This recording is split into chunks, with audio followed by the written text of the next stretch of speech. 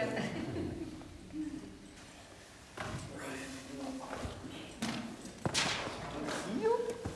okay. Ah, you're on top of it. You're set.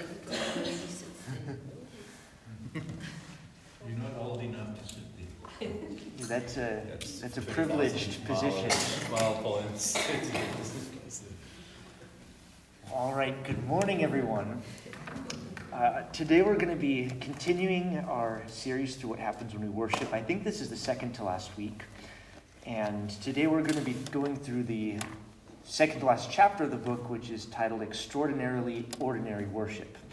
So kind of a tricky title. I couldn't say it right for the last 2 weeks. It was like the ordinary, extraordinary, I don't know. But so we'll get into it here, but I'll open us in prayer, and then we'll get started. Dear Heavenly Father, thank you for this Lord's Day when you've gathered us to be your people on this extraordinarily ordinary day, Lord, where this special time when we actually get to come into your presence, but this regular time that we can count on happening every week, getting to be in your presence and to hear from your word. So may you be with us in this time as we look at your word and look at what does happen when we worship. And may you give us a wonder and excitement as we come into your presence, into the worship service later this morning. So we thank you and we praise you in the name of your Son, Jesus. Amen. So when we just hear the word ordinary, that might sound not very exciting. It might even sound like a bit of a demeaning or negative term. Today, when you hear, oh, that's an ordinary person or that's an ordinary life, you kind of think, well, that must be boring or unexciting. Is that person really making a mark? Today, there's so much talk about reaching your full potential, doing something extraordinary with your life, making an impact in a big way. And we even see that on social media and things where people try and present their life as being very vibrant in saturated colors, doing this and that, going here and there, and making your life seem very exciting. And when you look at that and you think about your life, and you think, wow, well, compared to that, my life is very ordinary. And of course, people's lives are almost never like what they present on social media, but that's, in this world, what has currency, what looks exciting and trendy. So ordinary just doesn't usually make the cut in today's day and age. So when we talk about worshiping ordinary, of course, that makes us think, well, is there really power in that? Is there power in the ordinary? We're looking for extraordinary things to actually have power. And it reminded me when I was just thinking of this, of one of my favorite books, The Lord of the Rings. And Tolkien talks a lot about power in these books, where Sauron is this dark lord, this powerful wielder of magic, and he exercises power by imposing his will on other people, by manipulating people with magic. But then you have, on the other side, on the good team, on the people who are trying to fight for freedom, are these little hobbits, these little creatures who are small of stature. They're farmers. They enjoy good food and the rural life, simple life. But it's them and they who are ultimately the ones who bring down Sauron, this dark lord. And Gandalf is one of the characters. The wizard Gandalf says in the book, he says, well, I have found that it is the small, everyday deeds of ordinary folks, that keep the darkness at bay, small acts of kindness and love.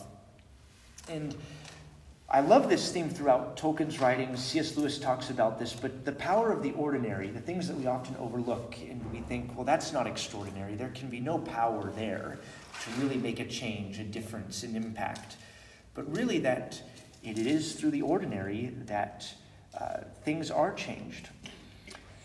And I think that's something that we must keep in mind as we approach this topic of worship, that it can be so tempting to think that worship must appear extraordinary.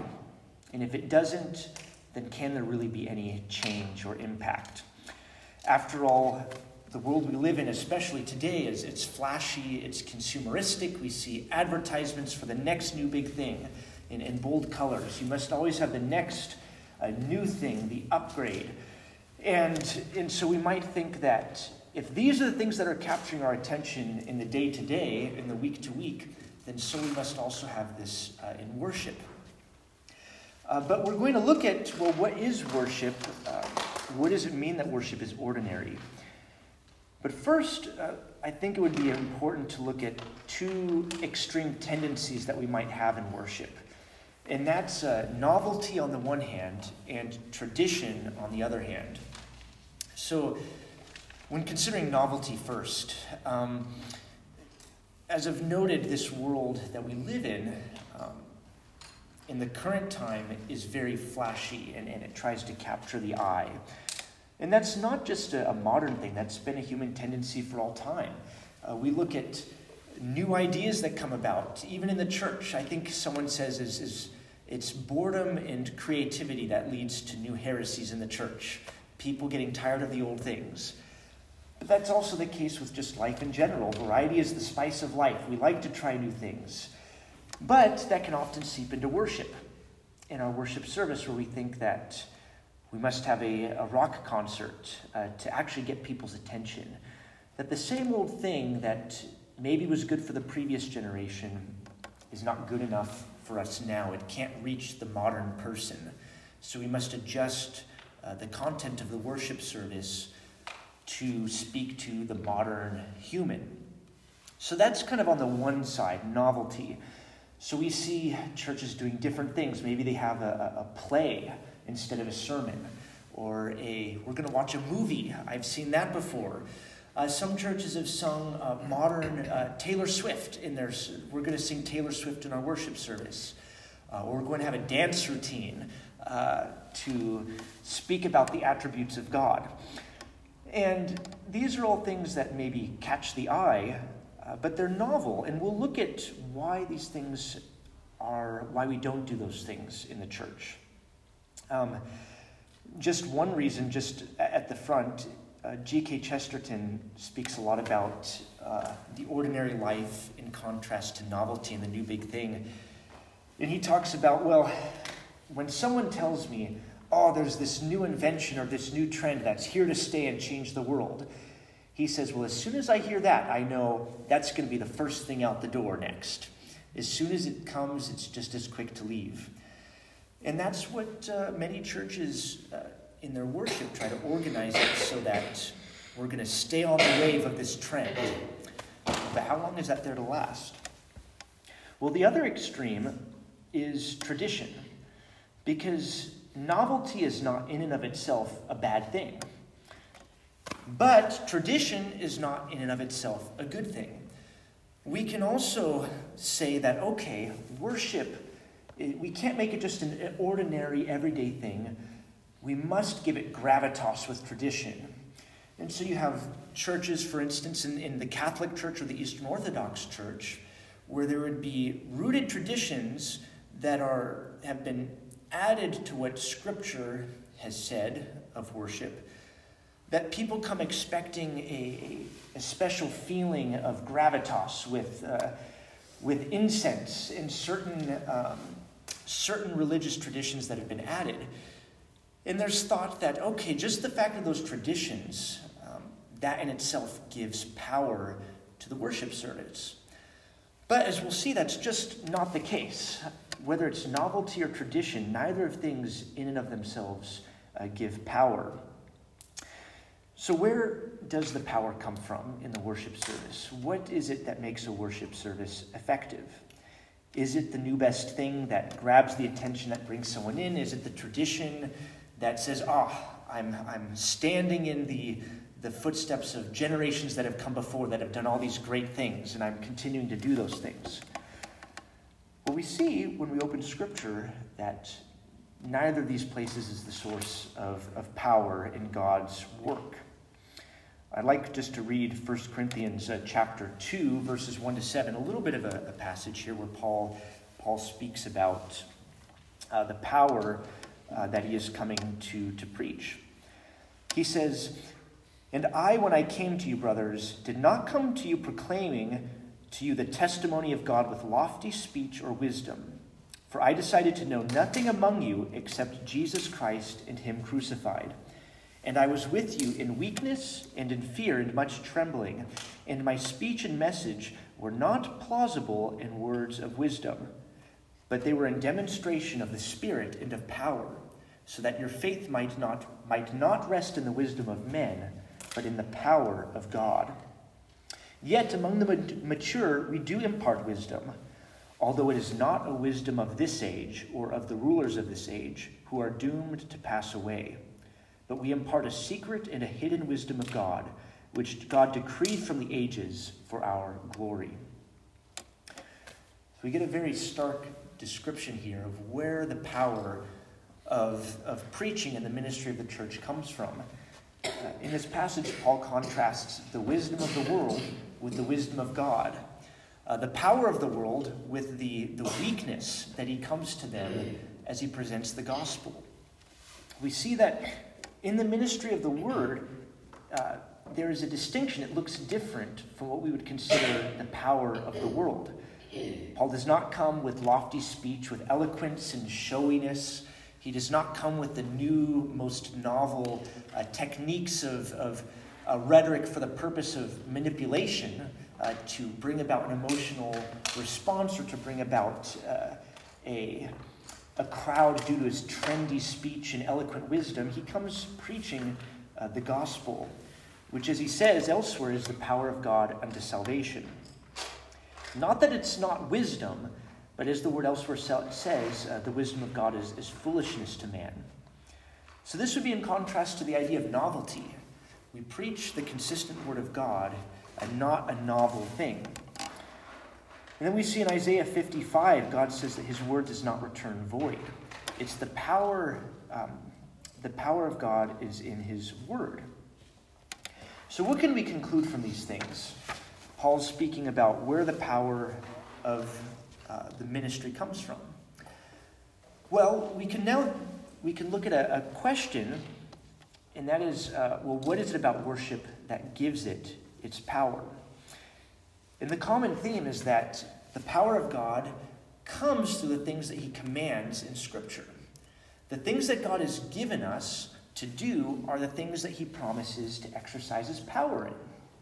So he has commanded the church to carry out the ministry of preaching the word, and that's where the power is at, because God promises to work by his Spirit, as Paul said, in the Spirit and of power. That was the demonstration. His preaching, the gospel, was a demonstration of the Spirit and of power, and that's where God promises to work. So what's the implication of this? Well, the implication of this is that anything that humans add to worship does not carry the power of God, because it does not carry his authorization. So if we're looking to have an extraordinary experience in worship where we experience the power of God, we must rely on the ordinary things that God has given us.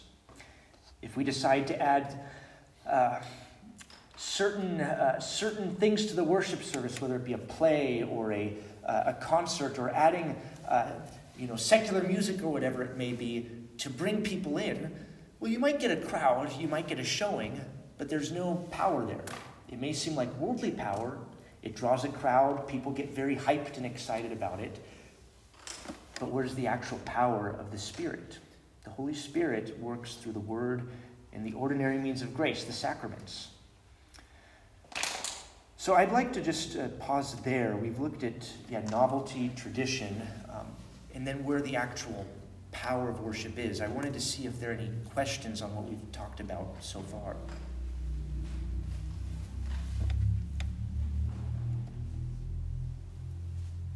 Jeanette's looking at Mino as if... She's just checking that I don't say anything stupid. Okay. Well, let's just move on and not give any more opportunity for that.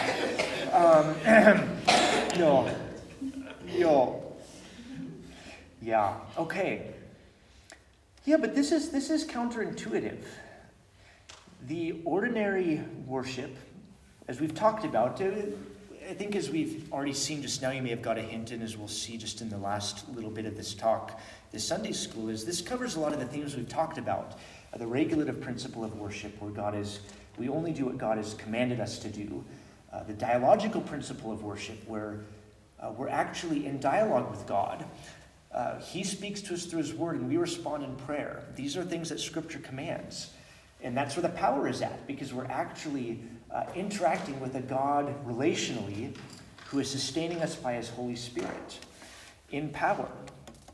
And so if we add anything to that, we're breaking the dialogue. We're doing something unauthorized by God where he has not promised to carry out. He's not promised to carry out his promises to us in those things that are unauthorized. And you see examples of this in church history. Even thinking of in the American church, Charles Finney was a big character in the Second Great Awakening in the United States. And he used techniques that were not sanctioned by Scripture. He used techniques such as something called the anxious bench, where you'd come, and if you weren't a believer, if you were someone struggling with sin, they'd say, okay, we're going to stick you in the front row, and we're going to, all of us pray for you, and we're going to pressure you, and you can't leave that seat until you're converted or until you've been forgiven. And then he used all sorts of kind of techniques that we might say have roots in psychology, sociology. He kind of studied these things and saw how people responded, and he used these techniques to try and get conversions, try and bring about an awakening. But the interesting thing is that in those same areas that the Second Great Awakening swept through, where Charles Finney, a lot of he worked, where he worked and when other people who took his techniques worked, those areas became known as the burnt-out district. Those regions became very unreligious, or they became a hotbed for cults. That's where a number of cults, you had the Seventh-day Adventists, you had Jehovah's Witness, you had a number of either cults or Anabaptist traditions that kind of deviated from orthodoxy, came out of those areas. And then you had a lot of people who just became fed up with this awakening's coming through, and we're no longer religious. And we see then that there's no lasting power in that. There's no fruit of the Spirit's work, because the ordinary means of worship were not followed through on. They were not held to faithfully. Another conclusion of this, what we've been talking about, is that worship is a timeless thing. The worship service is timeless. And that's somewhat different than tradition, because it's not the tradition of men. It's timeless because the Word of God is timeless. How God acts with his people is the same yesterday, today, and tomorrow, because he is the same. His word endures forever. It does not return void. The flower withers, the grass fades, but the word of the Lord endures forever. And so we do not rely on tradition as being the antidote to the changing times and the shifting of our culture. We don't say, we'll look to our traditional, like let's say the Catholic Church, our succession of popes, through tradition that we hold on to, where you can come and you can count that there's going to be the incense, there's going to be these certain things said that specifically the Catholic Church has said for several hundred years. That's not the antidote to the shifting culture. The antidote is holding fast to the Word of God and what he has commanded, what we have done since the ancient church. And in a sense, this is actually attractive to today's world, because in the shifting this and that of you must have the next big thing, you must be doing this or that to have a happy life, and it changes every day, there's a sense of attractiveness where we can say, actually, the ordinary rhythm of coming to hear God's word every week, there is a power in that. But isn't ordinary boring and ineffective? I think that would be something that we might come across, where people say, well, you're doing the same thing every week, in essence. You come, you hear the call to worship, you sing songs, you hear the word of God. Doesn't that get boring? And this also reminds me of something that G.K. Chesterton spoke about in his book, Orthodoxy. he talks about how repetition, people often think, is a sign of death and tiredness, boredom. Doing the same thing every day is more an evidence of clockwork in the absence of life rather than the presence of life. But he argues that actually repetition and rhythm is a sign of life. For when you look at children, they have a lot of energy, and children will continue to say, especially as infants, will say, do it again, do it again, do it again. And the adult is exhausted by the end of their play session with their kids. They're like, I don't want to do it again. I'm worn out. And Chesterton says that this is actually, our boredom is a sign rather of death and decay and fatigue, that we get worn out by the extraordinary things of this world. As we age, we get tired of seeing the sunrise. We get tired of seeing the same flowers. Whereas he says maybe God gets delighted. He's delighted to say, may the sun rise again. May the sun rise again. I've made billions of daisies, but let's make another daisy just like the rest, because each one is beautiful. So there's actually a sense of beauty and life in the ordinary means of grace. And just like we can count on the sun rising, because the sun rises under the sustaining power of our Lord, because he delights in it, so we can also count on the means of grace, the power of the word spoken and the Lord's Supper and baptism, because God promises that just like he makes the sun rise on the wicked and the righteous alike, so God promises that every week when his faithful people come, that he will give us his Lord's Supper, that he will give us his supper, his meal to feed us, and that he will give us his word. And that when we partake in baptism in faith, that he actually promises to make those things effective, which is actually quite an astounding thing. We don't have to come to worship wondering, okay, is there going to be a moving of the Spirit today? Is the music going to hit just right to make me feel the Spirit's work? We can actually come and we can be assured that just as much as we can count on the sun rising each day, so we can count on the Lord's work in our heart. And we can compare this even with what God does in creation. We see in Genesis that creation is upheld and comes into being by the power of the Holy Spirit. The Spirit is hovering over the void.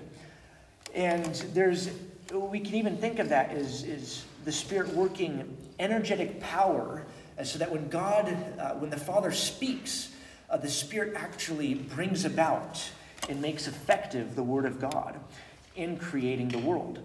And similarly, the Spirit is actively upholding the world around us. If God were not actively sustaining this world, it would immediately go into non-existence. It is God's sustaining word by his Spirit that upholds it. And yet this is very ordinary, right? I mean, we don't often think and thank the Lord. We do sometimes thank the Lord for his work in creation and sustaining, but we often think, well, but to really see the Lord's work, it would be amazing to see a miracle. And we often, when we do see miracles, the Lord does work in extraordinary means, but we often think that that's more a work of God than the rest of creation that we see around us, the normal processes, the ordinary rhythm of life. We often think is more mechanical, less the work of God than the miracles that we might think of. But in fact, God is at work just as much. His power is just as much at work in creation. The only reason we can call something supernatural is because it deviates from the ordinary. And the ordinary is ordinary because God's power ensures that these things continue, and he actively sustains them. And that's a wonderful thought. And so in the same way in worship, we don't look for the extraordinary things that stand out. Those things certainly do happen. We have certain experiences in life where we see God at work in our life in a maybe a miraculous way outside of the ordinary. We might see God at work. But that's not something that we count on, nor is it something that we rely on for our faith. Instead, we rely on the fact that by the Holy Spirit, just as the Holy Spirit sustains this creation, the Holy Spirit works a new creation in our heart regularly through the rhythm of coming to meet with the Lord every week. And we see that in Hebrews. Hebrews chapter 6 says that the Holy Spirit is the spirit of the age to come. And actually in worship, works the powers of the age to come in us. That when we assemble for worship each week, the power of the age to come, the new creation, is actually at work, and we can count on that by the Holy Spirit, the Lord is working a new creation in you. And so in light of that, how could we think that anything that we can come up with humans can add to that? Can we really add something to the worship service, something extraordinary that would have more power than the Spirit bringing the power of the age to come, which is a promise that is yours when you come to this worship service as one who is one of God's people. That is a promise for you. And oftentimes we don't think about this because we come and we can get fatigued with the ordinary. And I think next week we're going to be talking about what we do to prepare for worship. And part of that is coming with a frame of mind, realizing that I am coming expecting in faith, knowing in hope and assurance that the Lord will work through these ordinary means, and he'll work something extraordinary, something that is not often seen and visible as a powerful thing to the rest of the world. The rest of the world isn't looking and saying, wow, that's going to gather a crowd because by worldly standards, that's flashy, that's novel. Or, wow, that carries the gravitas of human tradition, and that's something that everyone would want to be a part of. No, it carries the power of the Holy Spirit. Now, this doesn't mean that worship should be boring in and of itself, that we should try to make it boring. It has a beauty in and of itself, and we should learn to sing beautiful songs with beautiful lyrics that praise the Lord. The sermon ought to demonstrate and reveal the wonder and beauty of God's word that's already in it. We don't need to add other extraordinary things. It's already within the things that God has given us. The power that we seek, the power of the age to come, is organic to God's word and the word of the Spirit and the work of the Spirit. So I think just to boil it down, we might look at this as a difference between pragmatism and then the powerful providence of God. It can be so tempting to think we must come and use pragmatic human means to have a certain experience, whether it be through the kind of worship music that is intended more to awaken emotional response rather than as a primary thing, rather than to direct us in worship to God and have emotions follow as part of that. Or we might have extra biblical things that we would add. But rather, we must trust the Lord that this is really a wonderful thing. Is it not enough that we get to meet and have a dialogue with our Lord every Lord's Day, where we can be assured that when he calls us to worship, he is present. When we have the Lord's Supper, he brings us into the high heavenlies to the Lord's table by his Holy Spirit. The Spirit moves in mysterious ways that we do not see and fully understand, but we trust it, and we do not need displays of worldly power to attain these things.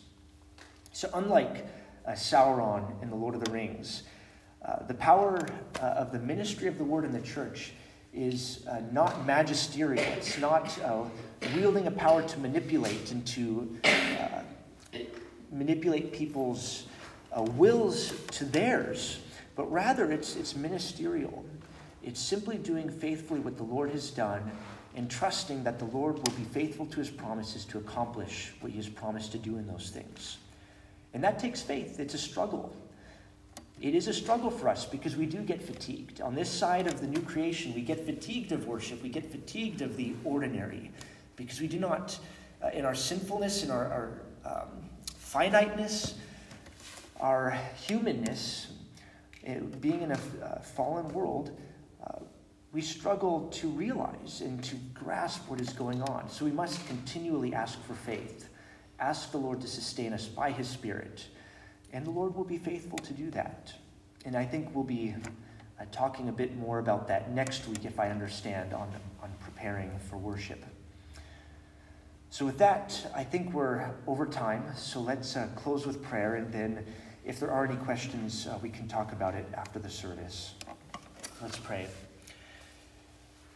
Dear Heavenly Father, thank you that we can count on you to meet with us every week as you have promised. That we do not need to rely on human means that vary, that change from time to time. We don't need to rely on fads or even human tradition, wondering whether these things will be able to bring us into your presence, or whether these things will have the power to transform us. Thank you that we can count on your faithfulness, that we can count on the ordinariness of worship because we can count on your promises, Lord. So as we move into the worship service, may you prepare our hearts, prepare us to worship you in spirit and in truth.